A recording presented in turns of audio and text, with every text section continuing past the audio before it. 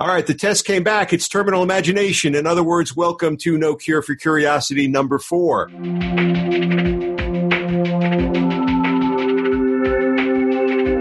We are 3 creative pals spinning ideas and observations about the creative process as we commit to keeping that spark firing our art and ideas. I'm Dan Chichester. My hat sometimes says writer or comic book creator or creative director, and I'm joined by 2 other hybrids. Jeff? Thank you. I'm in a similar boat. I work in advertising for almost 30 years now. Have worn the hat of creative director for, it seems like over 18 years maybe. But also put my hand into a lot of other creative endeavors outside of out of work, doing music and photography and other cool things. Always keeping myself fresh and busy. Mr. Mark? Well, I'm a writer and a filmmaker. I'm going to keep it short and sweet, but that's what I do. Freelance writer and filmmaker. Wow, that sounds very, just very artistic when you put it that way. In such a solid way, It's very definitive. No, because this is our 4th episode, so I assume that. I'm sure all of our many listeners getting it out there. Well, every episode is a theme, and it's a miracle if we stick to it. But this time out, it's going to be, what does it take to be a great creative leader? And I have got so many great questions for you guys. So I'm going to put this out there. Whoever wants to grab it, why don't you guys run with this? As a creative leader, you have to create conditions for creativity. What do you think those are? Good question. I have a thought on that. So I'm going to take that kind of literally. So I'm not a big fan of currently the way that I think offices are set up, at least in advertising. They've got a lot of open spaces these days, and I do not feel that they're really the best conditions to come up with creative ideas. There's a lot of distractions and lack of focus and lots of areas where you can just kind of go off on a wild path. So I think one of the things that I found, in working with creative teams is, in setting up the best conditions, literally, is to find out what's the best environment that they work best in to come up with ideas, and then set them up for success. I don't think sitting at a cubicle or a desk in an open space is that. So a lot of times reserve some conference room space or quiet space or coffee shop space, whatever they work helps them to work best. I love that. I actually, you jumped ahead to like a question I had later, but I'll build on it right now. When you talk about like creative locations, you definitely think different if you're in a conference room versus, you're in an animation art gallery or something like that. What's your favorite place, Jeff? Do you have like a place that really gets you, or you've seen get teams really jazzed? I have a couple. So traditionally, I know Mark and I have partnered for years and years on coming up with ideas, and Dan, we have too. I generally tend to find leaving the office altogether and going to a coffee shop or someplace where you can comfortably hang out for a while. Just being in a setting that's A, a little different, and B, is surrounded with kind of interesting situations that may kind of play into some ideas or inspire, spur the moment ideas, can be kind of interesting. So that's one of my favorites. The second that I've come to kind of appreciate recently, and normally it's been almost a no-fly zone, is working remotely. In other words, I'm working with other creatives not face-to-face, with a couple of virtual agencies. And, I myself have been like, how could that actually work? But if you're working with seasoned creative professionals who have been in this business for a while and know how to working remotely and not face-to-face over the phone, through chat, throwing things through instant messaging, swipe files, whatever it might be, I have not seen much of a difference in there being face-to-face or not. Fire up anything, video chat, whatever it is. I've already done it, and it's proven itself. So that's another option, a new one that I've explored, and I kind of like it. What about you, Dan? You've been in that top position for years. Oh yes, so top. You mean back to the conditions for creativity? Yeah, what kind of conditions? Right, I've been in those conditions, right, because I've worked for you. So I'd like to hear the formal explanation. I think the conditions are, I think they're about trust, and I think they're about setting expectations, and supporting the conditions for people to actually get to the right place. I've never looked at it about my creativity. I've looked at it about the team's creativity. So I find the conditions for creativity, when I've found it successful, is what's the project we're getting into? What do I expect? What does the project expect? How much can you lay out there in advance? and really establish this is what we're trying to achieve. And then can I create a buffer zone that allows the team to then get there and do that? Not that they are shielded or they are, they need to be treated with kind of a kid gloves, but that it allows them to have the ability to focus on actually being creative and not being in a position where they're being overloaded with stupid or the stupid or too many meetings or too many distractions, so that they can focus on doing that work. Now, that also means that they have to feel that they've got a real understanding and that they're taking ownership of it. But that's the kind of world I try to make happen. Yeah, just to add on that, Dan, and broadening the definition a little bit. I was obviously jumping into kind of more of a literal answer, but I think grounding the creatives, creative groups, creative teams on what they're doing, the assignment that they have at hand. I think they need to start off with a very direct answer as to why it is that they're doing what they're doing.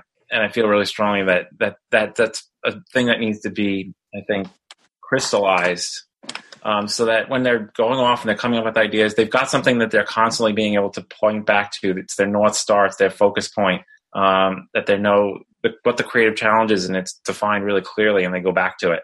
Mark, you kind of punted it back to me. What are the conditions that, and I know you're going to bounce it and say you're not a creative leader or such, you've been doing freelance, for a long time, but, the way you approach things, the way you bring forward, you definitely are a leader, even when you're playing at the ground level. What do you try to create? Because I've seen you mentor people. I've seen you take them through, what goes on, whether that's a direct partner or people who are kind of in your orbit.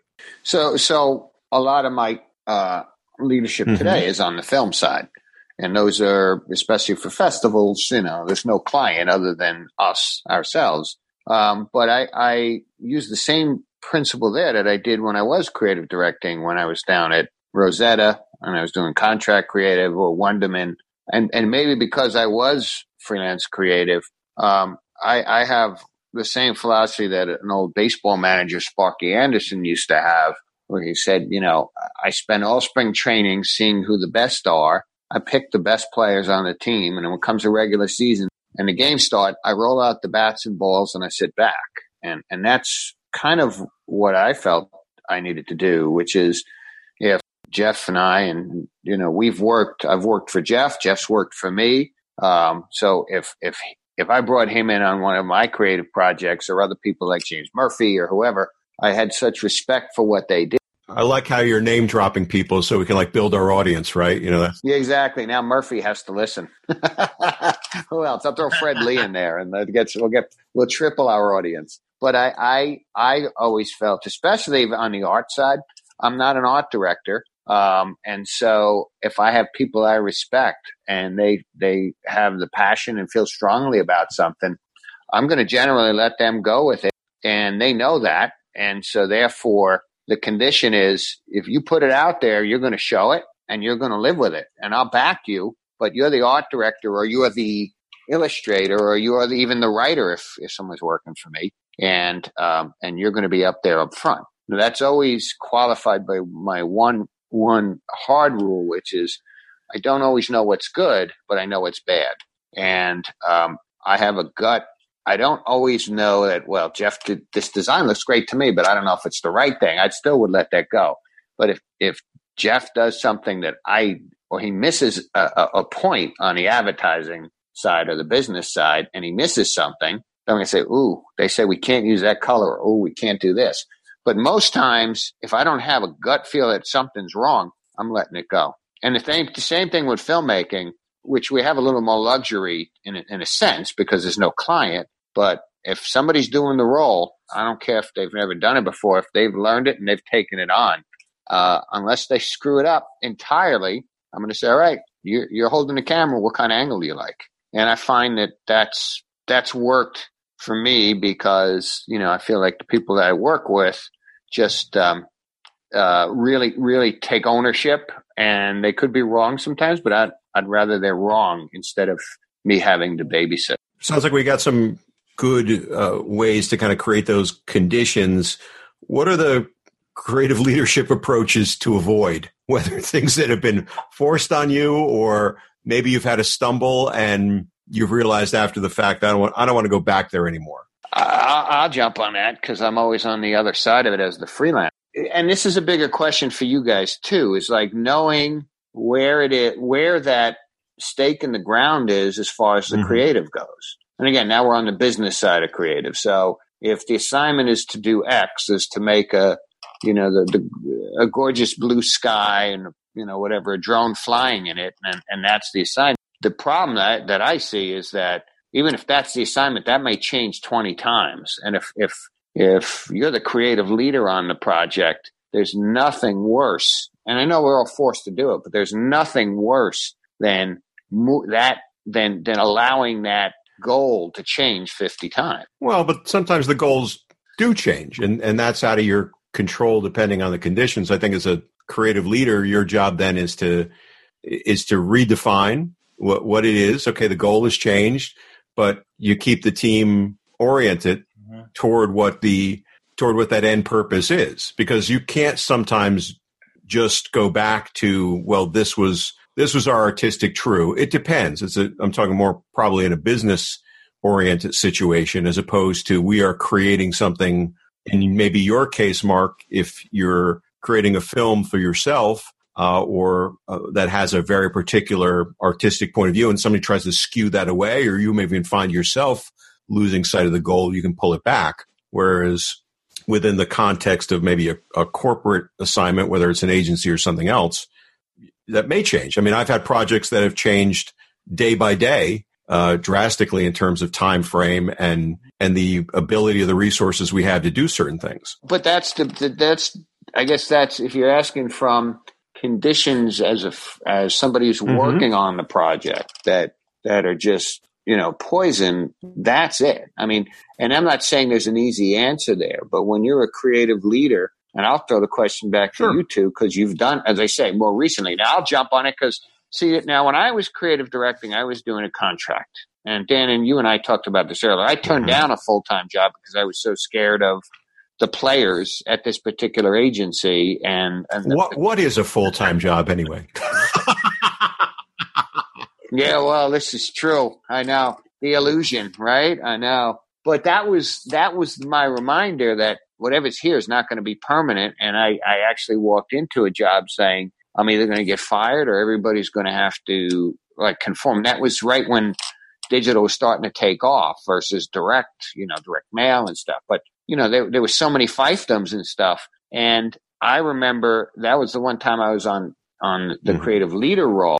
And you guys fought that battle a lot more than I did, but I realized I have to, yes, there are the times when a marketing assignment changes or something, feedback comes in and something changes that's crucial that needs to be followed. But we all know there are times when somebody's, the boss who's not supposed to be in creative says, no, I don't like blue or something like that. And those are the changes where if you're working on the account and your creative leader says, hey, we can't use blue because, there's a time when you have to fight for people and there's a time when you have to acquiesce. And that's the balance that I'll throw back to you two guys, because that's a brutally hard balance to find. And there's no right or wrong answer. I have a couple of thoughts on that. I try and avoid that battle being a hard battle to fight, in the sense that I feel, and this gets into things to avoid as a creative leader, is accepting or kicking off a project without well-defined, I think, parameters, being a strategic point of view and certainly some kind of branding or brand guidelines and all the kind of information you need to surround yourself to make informed decisions. I think if you kind of accept the project without all those things kind of in place, or most of those things in place, that's where you get into those situations where someone says, I don't like blue.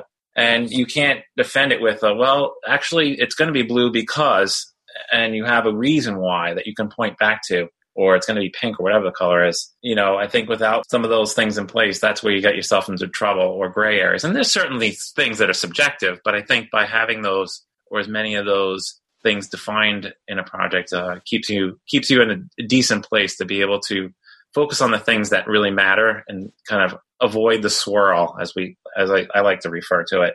The other thing I just wanted to get into a little bit, just in my own thoughts and kind of being in this world for so long and seeing different creative leadership styles. One of the ones that makes me nuts, and I still don't understand why it still exists, is creative leaders who are there to tell you what to do or control you. It makes me crazy. I'm right here, Jeff. I'm on the podcast here. As opposed to people like Dan who like to come in and inspire teams that are working for them. And I like to do the same thing. I think you get great work out of it. People take ownership of it. As soon as you start telling creators what to do, then they keep on coming back to you and saying, is this good? Is this good? What do you think of this? Is this good? As opposed to, here's what I've done and here's why. Dan, take it away. Well, no, there's the person who's the demander, right? Yeah. Who comes in and just sets, I want this. And it's almost, there's a very micromanaged, sort of that. There's people who are relatively, self-assured in a way. But is there a place for what I was calling, is there a mad genius, like the Braveheart speech of creativity? Are there William Wallace types who, I've never had one. I've never had a situation where somebody's come in and given like such an inspiring vision and such an inspiring like speech. Does that work? And if that works, have you seen examples of that? I've only seen it from you, Dan. You're not getting paid for this, Jeff. It's not it's not gonna, there's no, I don't know if there's been inspiring, speeches, but I mean, like just thinking back on like really successful projects, I think it's just been an opening of opportunity that allows you to see it and get excited by it, to be able to utilize finally the new technology that seems like a natural fit for this particular project, and you're excited about it, or a new technique, or it's something that you can do that's different and new and bring it to the client or bring it to the project, whatever the creative endeavor might be, that excites you, and I think it's just, for me, it's been more about myself seeing the opportunity than someone giving some inspiring speech or a pep talk or trying to rally me. But then as a leader, right, if we're talking about creative leadership, is it your job to see that and then communicate that to the team or teammates in the right way? It also depends on the age too. If you've got a 22-year-old that you're almost mentoring, yes, then I think it's like sports again. If you're coaching a high school team or middle school, you've got to be educating as well as inspiring. If you're coaching a college team, then it's a lot of a higher level of education or a higher level of inspiration, and education comes down. If you're coaching the pros, you're just kind of working with them like a partnership. So I think in creative, I think if you're going to try to inspire somebody who's seasoned, so it could be a mid-level who you like. And again, this is all predicated on you respect them as creatives, or else they wouldn't be working with you. But if they are, the best thing that I find is somebody who inspires me, like a Tom Nicholson when he was, doing Nicholson, New York, or Brooke and Duncan over at DDB, or Tribal and Cedric and those guys. They were right in there with you. Like, I mean, they weren't looking at your stuff and then, doing until it was review time. They were doing their own thing. And I know it's hard as a creative leader to dive in, but I had such respect because, they were coming up with great ideas. And you've done that, Dan, and Jeff and stuff. But that's when I said, all right, because the speech is kind of, okay, I'm going to give the speech and I'm going to go into my meetings or walk away or whatever. But somebody who digs in and gets, pulls stuff out, that always inspired me. Like, okay, they're in the trenches with us. And obviously they can't do it full time. But then you feel like if they have spare time and they're doing that, well, I'm full time on this. I better get my ass moving. And you're not doing it from a place of fear. You're doing it from a place of, again, the sports analogy, the superstars diving for a basketball. Well, I better be diving right next to them. And that's what inspires me more than any word. So that's what inspires you. Is it just doing that inspires others, or are there other creative leadership approaches or techniques that bring that inspiration forward? I've been on both sides of it, and I don't remember anybody giving a speech that. I'm not saying just the speech. I'm saying other. Yeah. Like you were saying, somebody diving in inspires you, right? You see somebody getting their hands dirty and doing the work you take that as an extra inspiration. What are other ways that creative leaders make that work for their team? Well, it goes back to what we talked about earlier, and I want to hit on this and hit this back to you guys later. But if I see someone giving shit or taking shit, but really standing up, like we said, that's not in the brief. The fact that you don't like a color, or the fact that you saw something in 1906 that looked like a similar thing, some ridiculous reason that we've all dealt with. To see your creative leader stand up to those people and risk it a little bit, that's inspiring too. Because that's sometimes, if you see somebody, it's like, oh, okay, what? It's got to be blue now? Oh, it's got to be red? Okay, we'll be right on that. And it's like, okay, guys, turn around, spend the night, and do that. And you're like, wait a minute, that's inspiring. Like, for the creative leader, the risk is to go back against whoever's making what everyone assumes is a fickle choice, and stands up for the teams. That's inspiring. So, cause then you feel like you got somebody has your back. So again, now when I was the creative lead, I kind of built that in when I took, freelance instead of staff, because I said, well, I'm not living and dying based on this assignment. And I respect Jeff or Murphy or Juan Gallardo. Yeah, you're doing great, man. We've like trebled our audience here. Just you tonight. Exactly. But I've done it enough to say, I respect what they did, and I will fight for that. And like I say, to the point, where I have gotten thrown out of places because I really felt that the creative was good. Jeff, what about like ways you've inspired? Like, you've created inspiration, not necessarily been inspired. I think one of the ways that you can do it, and I don't think it necessarily needs to be something that happens immediately before a project. I think maybe it happens well before a project. This is something that I've done. Dan, you've done this as well. And this might even be something that I've seen you do in the past. Is I think it's important to have regular meetings with your creative teams. And in those meetings, bringing to the table things that are inspiring and share them with them, and share why they're inspiring, and also draw out from your creative teams, what have you seen that's inspiring, and bring it out. And these are things that I think feed our heads with ideas. They may not sync up with a project that's immediately kicking off or that's immediately in front of us, but they're things that you store away or that you have in mind. And then when the right opportunity strikes, you've got your teams pretty well fed with some, forward thinking and inspiring directions that when the time comes, they can kind of act on it. Right. And then this is something that everybody's heard. This is something that they can take initiative on. This is something that we as a creative team have talked about. This is, it's a place where we can kind of play. Those I think are kind of interesting things. So it's not necessarily like literally a pep talk or something that you do right before a project, although sometimes there's some inspirational surround that you can bring to a kickoff. But I think it's more important to plant the seeds of thinking outside the box and bringing innovative and really interesting ideas to the table well before a project kicks off, and sharing that with your creative teams. Yeah, it's the right atmosphere and the right environment you've created. You've got like a mental swipe files almost that you start to mutually draw from, because you all...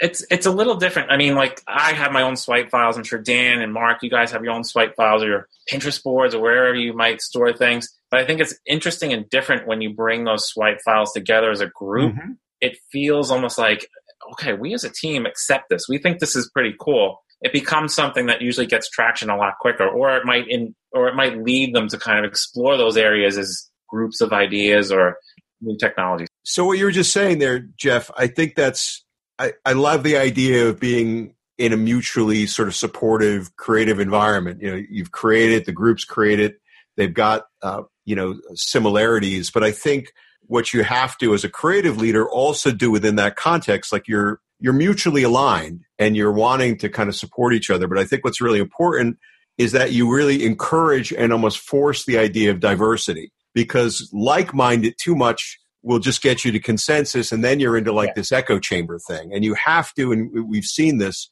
where people will put work up or show you work, and it's just, and here it is, here's my work. And then they get really disappointed when you move on from it or you kill it. And I think you have to have that diversity, because I want somebody to defend it. I want, as a creative leader, sometimes I don't see it right away, right? I like to try to be open-minded, but sometimes time and other things force you, or maybe you or myself has something in in mind or in your head, or you've got your own prejudices. And I want, even within that like-minded environment, what that also does is it should encourage a sense of trust and safety that you can defend and you can argue and you can take a stand and you can convince me, because that's what you're asking your work ultimately to do. And you have to be able to do that. So it's a sense of mutual creative spirit, but also mutual trust that a leader engenders and allows for. You know, there's something I came across in doing a little bit of prep for this, and maybe this gets to this trust thing too, and the way you sort of share things out. But there's this idea that if you as a creative leader take a creative risk, that you make it easier for others to do the same thing, and good things come out of risk. And it's almost the idea that you're showing some vulnerability, right? You're willing to put yourself out there. Does that connect with either of you? Have you shown vulnerability in some way and succeeded as a leader? Yeah. Well, I think that syncs perfectly with what I was saying earlier, which is if you're diving in and throwing stuff out there, that's an inherent risk, a tendency for some creative directors to kind of stand at pedestal. Just like, show me your work and I'm the final arbiter of what's good and what's not. But if you put your stuff out there and, you know, you look like one of the gang where it's like, what do you think? And, you know, again, that's going to show vulnerability. You know, okay, I don't like my idea as much as these guys' idea, you know, that kind of stuff. That shows you one of the group. The other vulnerability that's, again, I respect from creative leaders is the vulnerability to stand up for teams when something, and even if something hasn't changed, when the creative group all believes strongly in an idea, and then someone outside the group says, no, we hate that idea. And they don't give a justification other than, you know, it's not a marketing decision. It's a subjective decision by someone who's not on the team. If that creative director is now going to be vulnerable, right? Because he's going to stand up to people who may be higher than him or her, or may, you know, be able to or supersede what that person says. So then it's like, okay, I respect that creative leader because he's putting him or herself on the line because he's standing up for us. And therefore, you know, that those two things are risk-taking by the creative leader. Yeah, having done that a few times, I never look at it as vulnerable. I just look at it as like, oh my God, what am I getting myself into? But but you know what? That I know. But that brings up another. We've all seen this, and we've probably all been in this position, and we know people. I know I was in a position when I replaced somebody at an agency, and they were moving to California, and they brought me in. And Dan, I told you this story. I don't want to name agencies or whatever, but I knew the person I was replacing. We all worked with him and had a ton of respect for him.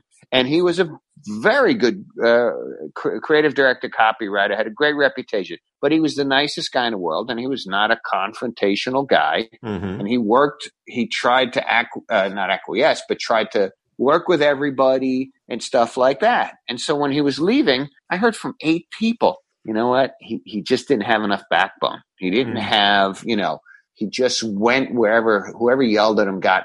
And I thought, well, that's crazy. You know, I mean, that's just his personality and stuff. And I honestly decided after that, and after Jeff's and my experience with another team at another agency when I was on staff, I decided I'd rather be known as a prick and get fired than be known as somebody who just kind of went with the wind and, you know, ultimately, you know, was too nice a guy. And I think that's I think knowing that balance, I'll throw it back to you two guys, because you faced it every day, where I a lot of times worked on my own, and you guys were more creative directors, you know, who do it every day.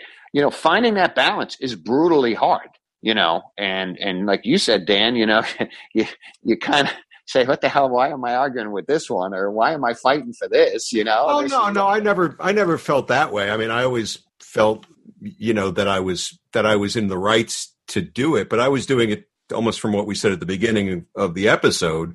I was doing it to try to support the conditions for the team. And so I never felt like I shouldn't do it, but I'm not I don't feel I'm a confrontational person, but I had to take confrontational like stands, you know, in a certain way to get those things happening. And that was a certain reputational thing that would then develop. But I think it developed in a good way. It sort of set the stage of what I would expect, and what I would expect wasn't about me. It was what I expected for a team. And that's the reason I was doing it. I wasn't doing it to sort of make a lot of noise about myself. I felt I was doing it because otherwise you just wasted our time. We came in here. You don't have a brief. You don't have this. You don't have that. You're asking us to get started. That's nuts. We'll be back when you're ready to treat this as seriously as this needs to be treated. Right. And so I didn't feel like I shouldn't do it or couldn't do it, but it wasn't something I would naturally want to do. Yeah, I'm with you guys. I think one of the big parts is, standing up for your team for what's right and how they should be treated. And I think one of the things, I'll go to the mat for is if someone's making judgment calls on good work and trying to, throw a monkey wrench into things, but it's coming from an uninformed place or, their own personal point of view. I'll take it into consideration with a bit of entertaining the fact, but if it's flying in the wind of, how the project's kicked off and what we're looking to achieve and other parameters that are in place, and it's flying in the wind of that, it's not going to, I'm not going to go with the flow on it. The other thing I just wanted to bring up too, one part is being honest with your teams, I think is an important thing. Cause we're all talking about times where we've gone to the mat, we've defended our teams, and certainly that is the normal default is to go and defend your teams. But there's some times where you push back and, there's times where sometimes you got to go with it. It might be something that has come down as a client directive, like you just need to do this. And I think there's times where, you be honest with your teams and transparent with them and let them know what the situation is so they can at least understand what you've done, your role in it, the conversations that were had, and they understand where things went. And sometimes as professionals, there's times where we have to go in a direction that may not be our own, but, we make the best of it. But we've all been in that. Look, we all have to say that, and we all have done it in or else we wouldn't be friends, but we all have done it. We've all stood up for things we believe in, but we've also had to, just from a business point of view, accept crap sometimes, as far as, a strategy that we know is wrong and then come up with creative for that. So finding that time, where you say, all right, we're in a bad place here. I just got to go with it. That's a hard thing. That's a brutal thing. And the other thing is, honestly, I think one part of being a good creative leader is knowing that you won't be there forever. And Dan, you joked about it, but that idea that what is a full-time job anymore? Oh, believe me, I'm not joking. No, I'm not joking. But that's we're going to hit this, But here's the thing with that. You're putting it within. There are different levels of creative leadership, and I think when you're creating your own thing, right? You're creating your own film. If I'm creating my own story. Jeff, you may be working with people on music. You may be working with people on photography or whatever. You can have a true, and you can stick to that, right? You don't have to compromise. But there are situations when you're working for a client, you're working for a situation. Part of the creative leadership is then how do you maintain enthusiasm and inspiration, and sometimes, I've said it. I've said to teams, okay, it's time to embrace the suckage, right? We got a situation here. Here's what we're going to do. We're just going to get past this. We're going to get past this. We're going to this one. Jeff, you and I used to talk about. There was like the 3-swing rule, right? And I don't know sports at all, so I don't know why I came up with this analogy. But swing for the fences on the first try. Like do the biggest, boldest thing you can. The second time out, we try to get on. Get a double or something like that. And then the third time, just get yourself on base and just move on from there. You can't within certain situations continue to defend a situation or the team's energy. I think there are certain things you can train an extended team that you will not compromise on. Like you were saying, strategy sucks or whatever. It may be compromised, but you need to at least understand or force the issue to get to something, good. And that's what the creative leadership end of it comes out to my mind. Let's talk a minute about one thing that I've wondered about. Has being a creative leader gotten harder? I think it's gotten harder. Again, we're talking about the business creative leader. Obviously, when you make films or music and stuff, you're the creative leader, and you're going to do what you think is right, and that's at the end of the day. But on the business side, you've got to always have that compromise of making a living versus being true to what you were hired to do, which is to creatively lead. Has that gotten harder? It seems to me that there's more people involved, that, you've got what used to be art director, writer, maybe strategist, account person. There's 15 other people involved now. There's the digital strategist. There's the UX person. And it's all good, and there's nothing wrong with it. But there's 15 people in that room. How do you lead when you're not necessarily leading the entire team? And how do you build a career on that? Because the things are constantly changing. I'm glad to be on, kind of the freelance side a lot when I see it the way it is today. But you're leading your clients. You're leading the people you take on, and they're looking to you for creative leadership if you're making a film or a website or any other sort of marketing strategy for their own thing. So you're still taking that on, and they're depending on you to take them to the right place. But to get back to your question, in my mind, you are establishing parameters. Different, call them agencies or companies or whatever, are going to have different identities. And then you have to decide within that context, what can you actually achieve? Like once people know you and once you've sort of established sort of a reputation or at least a dialogue with people beyond the first couple new car smell type of weeks or whatever it is, then you start to discover what can you do with those 15 people. Can you come in with your point of view and again, protect your team, protect your corner, have a position on it, or are you in service to something else entirely? I've been in different agencies where I haven't been the creative leader, and I've watched how people operate, and they're more, I guess, in thrall to other disciplines, right? We've all heard about an agency or a company that might be more account driven or such. And then you have to wonder, well, who's making these decisions on certain things? But I don't know if it's harder. I think it just depends on where you're at and what the situation is. Some situations will be very much all under the thrall of a, sort of a strategist or an account person, or it might be a creative leader who just wants to make every decision himself, right?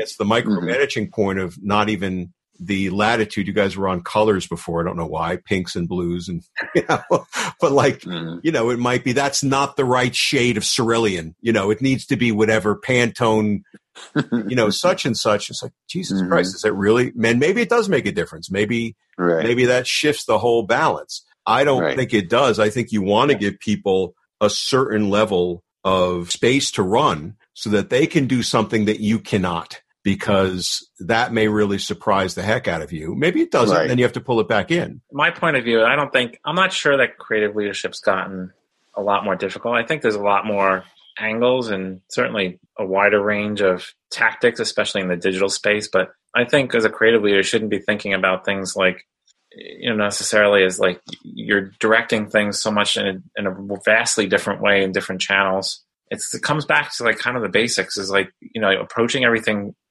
being informed as to what it is that you're doing, whether it's a brand campaign or a banner ad or a tactic or a social media posts or whatever it is that you're doing. If you're informed and you've got the right parameters, you should be able to lead and be an effective creative director. So I want to hit on something, Dan. I want to jump on your next question because I've been dying to ask about this or even touch base on this. Ego. We all look at somebody else's work and say, oh, man, what's that? And stuff like that. And how do you control your ego? And I'm not saying you have to just shut off your ego, because you have to always, as a creative leader, you also have to protect yourself. And you have to make sure that people know that you're running the show and or leading the team and stuff like that. But it's a hard challenge to say, all right, I don't necessarily see it, but that I'm going to have to accept this. And we've all seen where it goes out of control. And so how do you on a day-to-day basis pull your ego out to make what you think is a right decision, but still have enough of a presence amongst other people that you're not walked on? Do you guys ever wrestle with that? You're saying, how do you keep your ego in check, or how do you have an ego in check? Yeah. I have a bigger problem having an ego. I think sometimes I had somebody give me some advice, recently, which I've taken to heart, which I'm not going to name drop, to try to put it in there. But, his advice to me was I needed to both up my ego and stop coasting on competency, in the sense of trying to not just get by on doing a good job, but actually sometimes you need that swagger. That's right. Not where I've often come from. I don't feel like that was what I was surrounded by in the way I like to think about work or the way maybe I was brought up.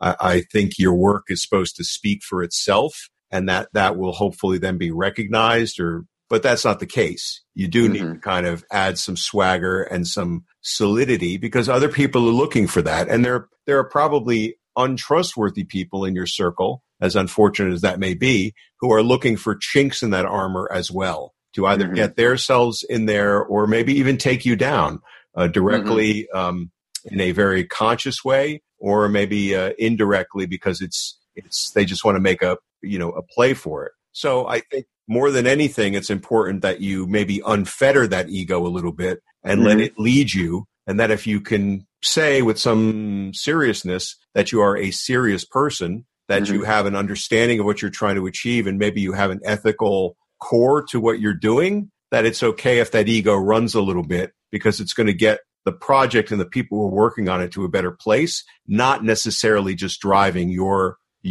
thing there. I've used this line for years, and I think it's great because, of course, I came up with it and I have a huge ego.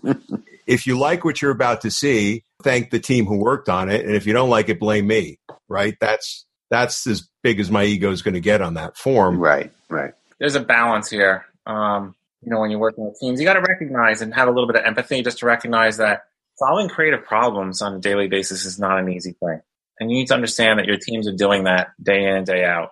I think that's one part of it, just to be aware of that. I think the second part of it, and I don't know if this is necessarily ego, but you're a creative director. You're bringing to the table years of experience that others on your team may not have, and you've seen and experienced things that they may not have experienced. You're bringing that expertise to the table. And if you see something that isn't working, that isn't right, you fully have license to stand your ground and say, this isn't working, we need to move on, or this isn't working, and here's why, and here's how we change it, or we change direction, or whatever it might be.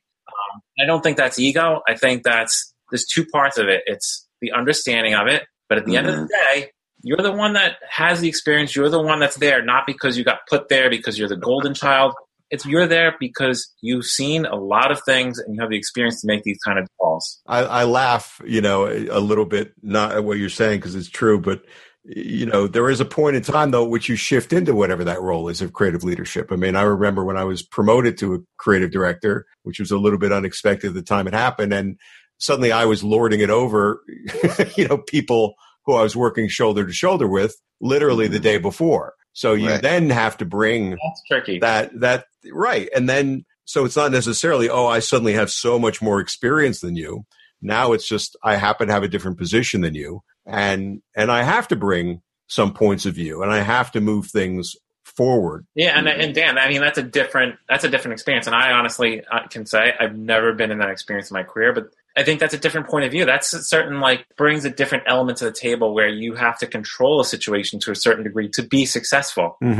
Stepping into a role in the same place. And you have to set up, and again, this is not necessarily an ego thing. It's more setting up parameters and boundaries as to where are things? Where do I stand? What's the pecking order? And you have to make it clear with the people that you're working with because the situation has changed. There are some people that manage that situation with ego and verbose and puffing of their feathers. And I've seen it before. I'm not a big believer in it. And everybody sees through it. It comes through as kind of dishonest. And so I got a funny story about ego and having to show swagger. I was freelancing at Ogilvy, and then I got an assignment at TBWA, and it was Chiat, TBWA Chiat. So it was general account. And one of the first assignments, I was with this hot creative director team, and I was the writer that they brought in.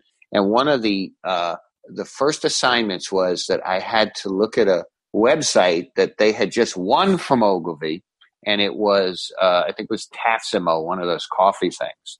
And my job was to critique the existing site and where it needed to be better. So you know what you have to do. You have to rip the shit out of the work that was done prior, right? Mm-hmm. Now, so I'm got to show the swag. I was like, well, this writer obviously didn't know, was too verbose and didn't, cover all the points, and there was no direction, no leadership. Ripped them a new a-hole and stuff like that. The prior writer at Ogilvy was me. I was ripping myself.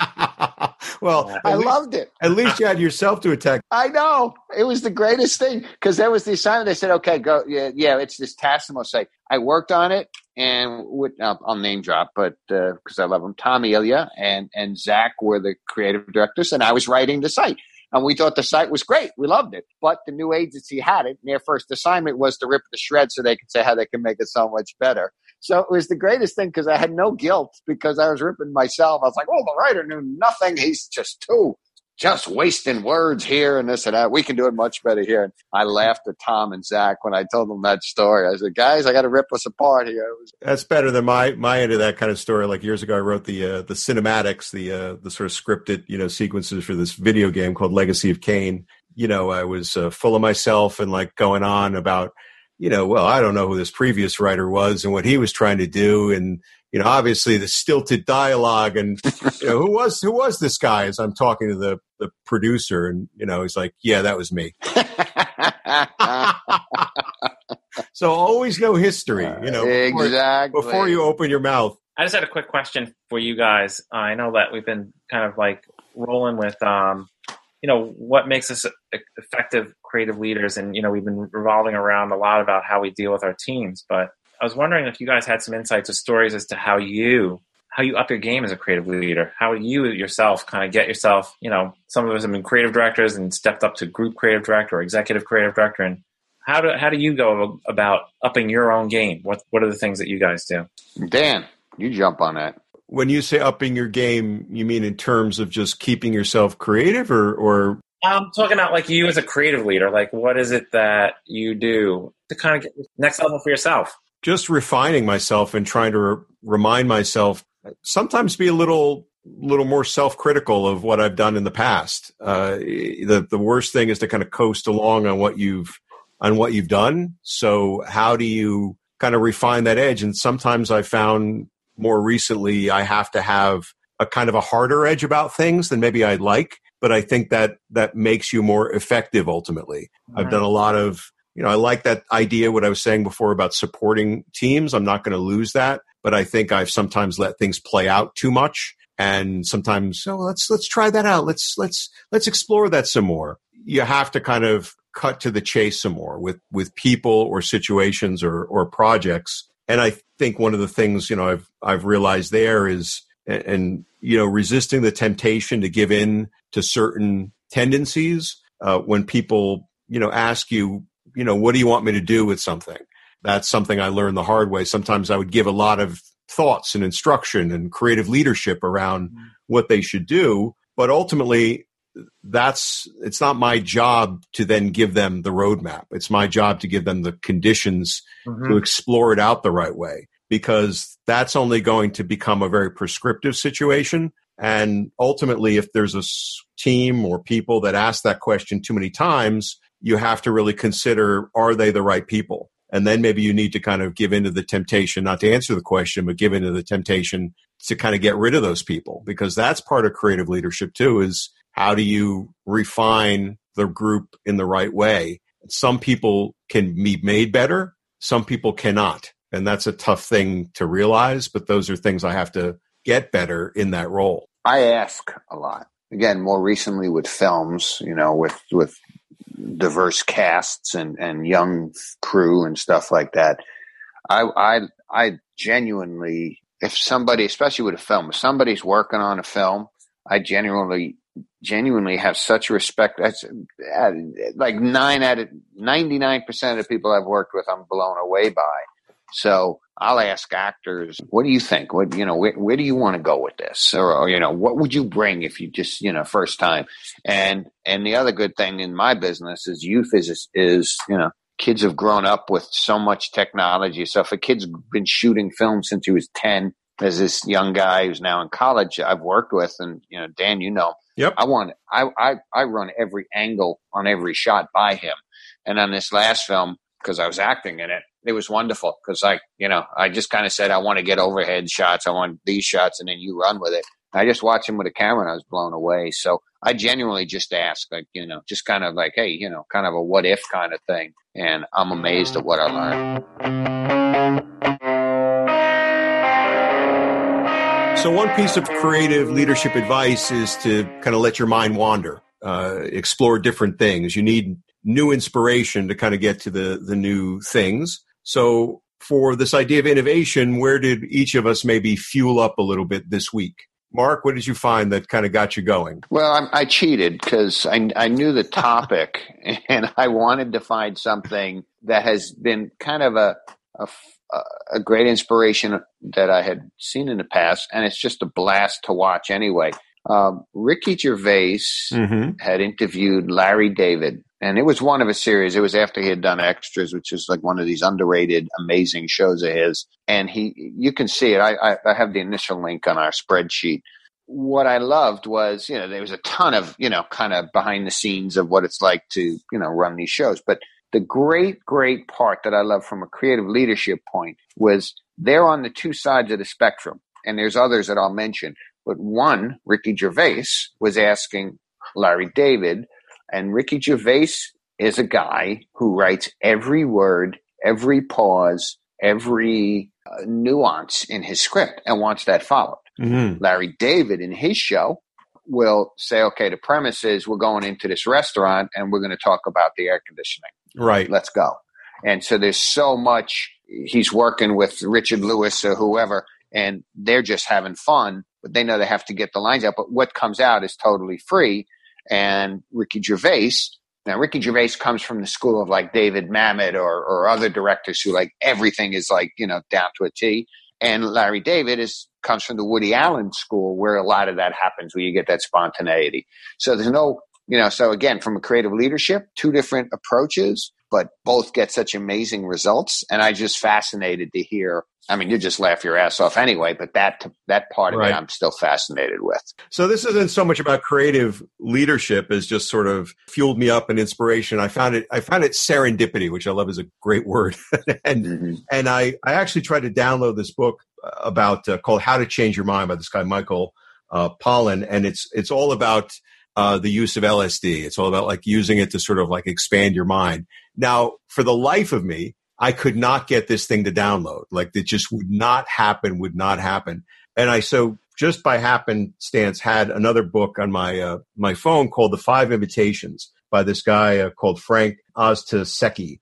And I had kind of downloaded it, but hadn't really felt like it was something I wanted to kind of get into. And he is a hospice worker and is much more as a sort of a disciple of like Buddhism and Zen. But his big thing is as a hospice worker. And the 5 invitations are essentially 5 invitations from death and the things that you need to accept along the lines of, don't wait and being more mindful about what happens at the end of life. And he relates a lot of life stories that he's learned from people at the end of their life, which sounds incredibly depressing, but instead I'm finding it exceptionally inspirational because it is all about this change and is all about this sense of acceptance and really mindfulness. So to my mind, it was going for one thing in terms of expanding the mind and then finding something else in the form of this book that I'm still in the midst of that has really kind of gotten me jazzed up. I'm still going to go for the LSD ultimately. Don't get me wrong. But at the moment, this is a pretty terrific listen. Jeff. So I've been reading this book called Hey Whipple, Squeeze This, and I still have not gotten to the meaning of it. Hey Whipple, Mr. Whipple, right? The Charmans, right? Yep. It's written by this guy, Luke Sullivan. And it's really cool. It's a book about advertising, classic advertising, and about what it takes to make great ideas. A lot of what we've been talking about today. And this just gets to, I think, I seek this out just to get different angles into how people approach things. Because I think, through the years, I've learned a great deal from working with creative directors and seeing things that worked really well and adapting them and things that didn't work so great and avoiding them. And, I think this guy's got a proven track record. So I wanted to see if there's things that he's done that might be worthwhile in checking out and adapting. Do you read or do you listen to the books? How do you get into this one? I'm reading. Yeah. a lot of times I listen so I can kind of multitask. I'll listen to a book a lot of times in the car if I'm getting around and driving or whatever. Awesome. All right. Well, folks, that is our show. Join in with questions or suggested themes. Send us your words or audio to nocureforcuriosity.podcast@gmail.com. Next up is Safe Career Suicide, and we will catch you then.